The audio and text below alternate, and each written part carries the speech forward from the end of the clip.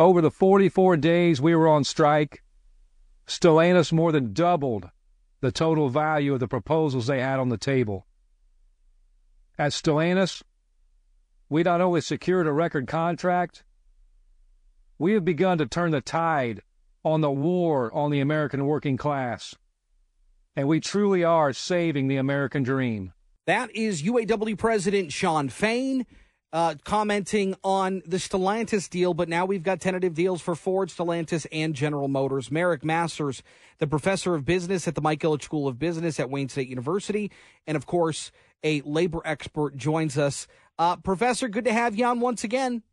Well, thank you for having me. I appreciate it very much. You know, we talked about it last week after the GM deal, the Ford deal was announced, that it felt like it was just a matter of days before Stellantis and General Motors saw the deal and said, okay, well, that's the threshold where we got a match. How closely do you think all of these deals are to each other? Well, I would imagine on the major economic items and other matters of principle, they're very close. The language is similar. The economics in terms of wage increases and other significant developments regarding tiers and in progression are in alignment with each other.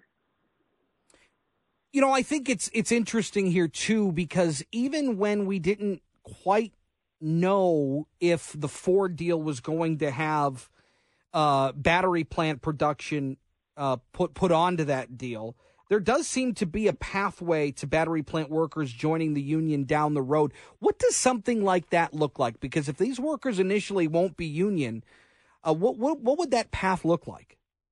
Well, I think you have to look at it as a gradual process in which first you have to hire in the workers, and they provided a provision for as many UAW workers to be hired into those positions as possible, our former workers. Second, you have to have a showing of sufficient interest to warrant majority status. This can be done through card check or some other mechanism, perhaps a claim of majority recognition on the part of the members, or if they hire in a majority of former UAW members, that may be another way of getting to that situation.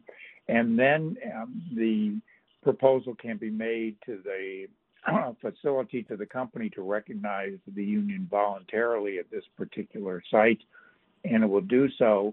And then it would be determine whether or not to cover it under the National Master Agreement.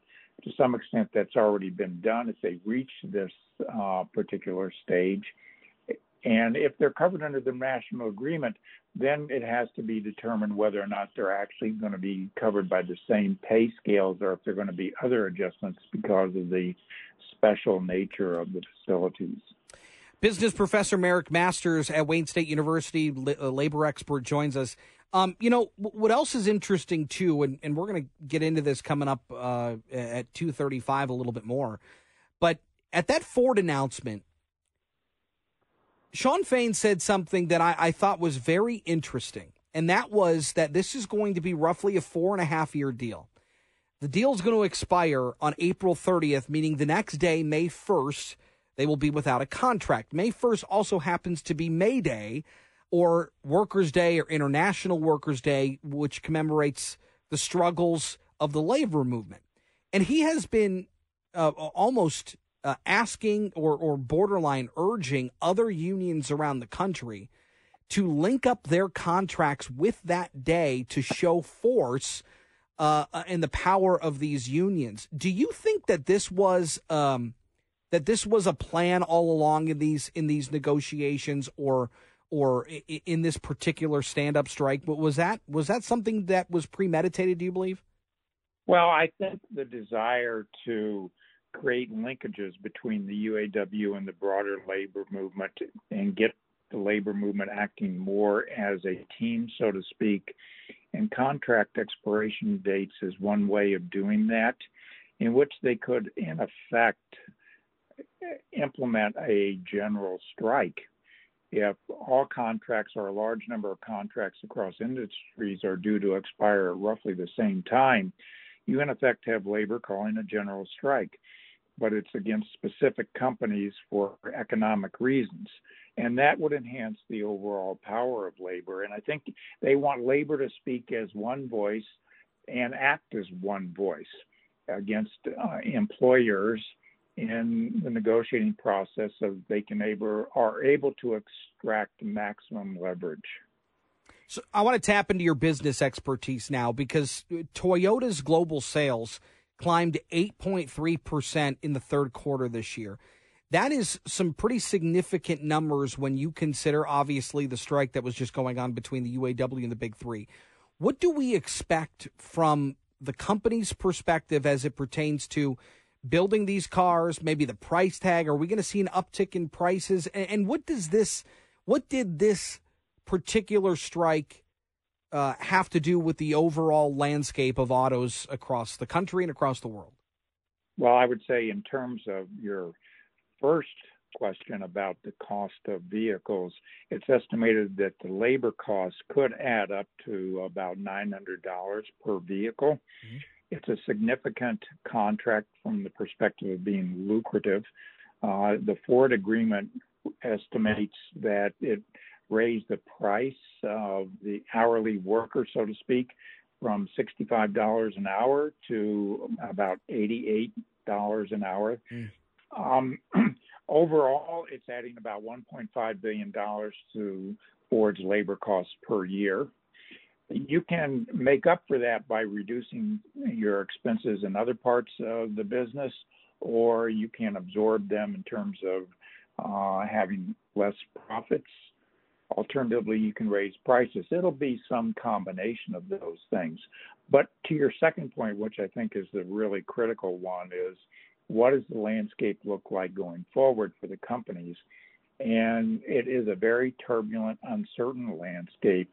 The path to electrical vehicles will be much more uneven and challenging than I think most people had estimated. I think part of the difficulty is that we accepted that the customer base would readily adapt to electrical vehicles in terms of their price, not only their sticker price, but also the cost of operating and maintaining them, which has not been the case. And it's going to be difficult for the companies to get profitable until they can get volume up. And that will take more time, perhaps, than they would have thought desirable.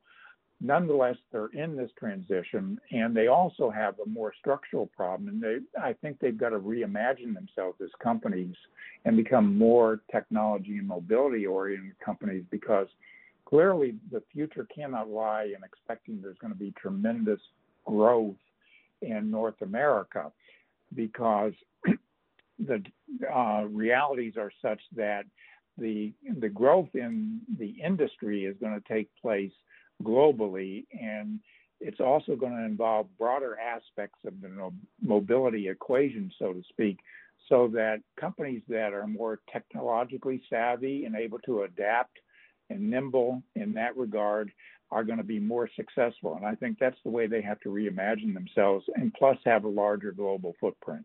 Marick Masters with Wayne State University, thank you again for your time. We appreciate talking with you. Well, it's a pleasure being here. Thank you for having me. Yep, you got it. We'll talk again soon. Marick Masters at Wayne State. In the meantime, I thought Shawn Fain said something very interesting at his press conference last night about the Ford deal. And it pertains to how long this deal is going to last, and potentially reaching out to other unions to match up their deals with the UAW in a show of force for the middle class. We'll talk about that next, right here on JR Afternoon. Don't go anywhere.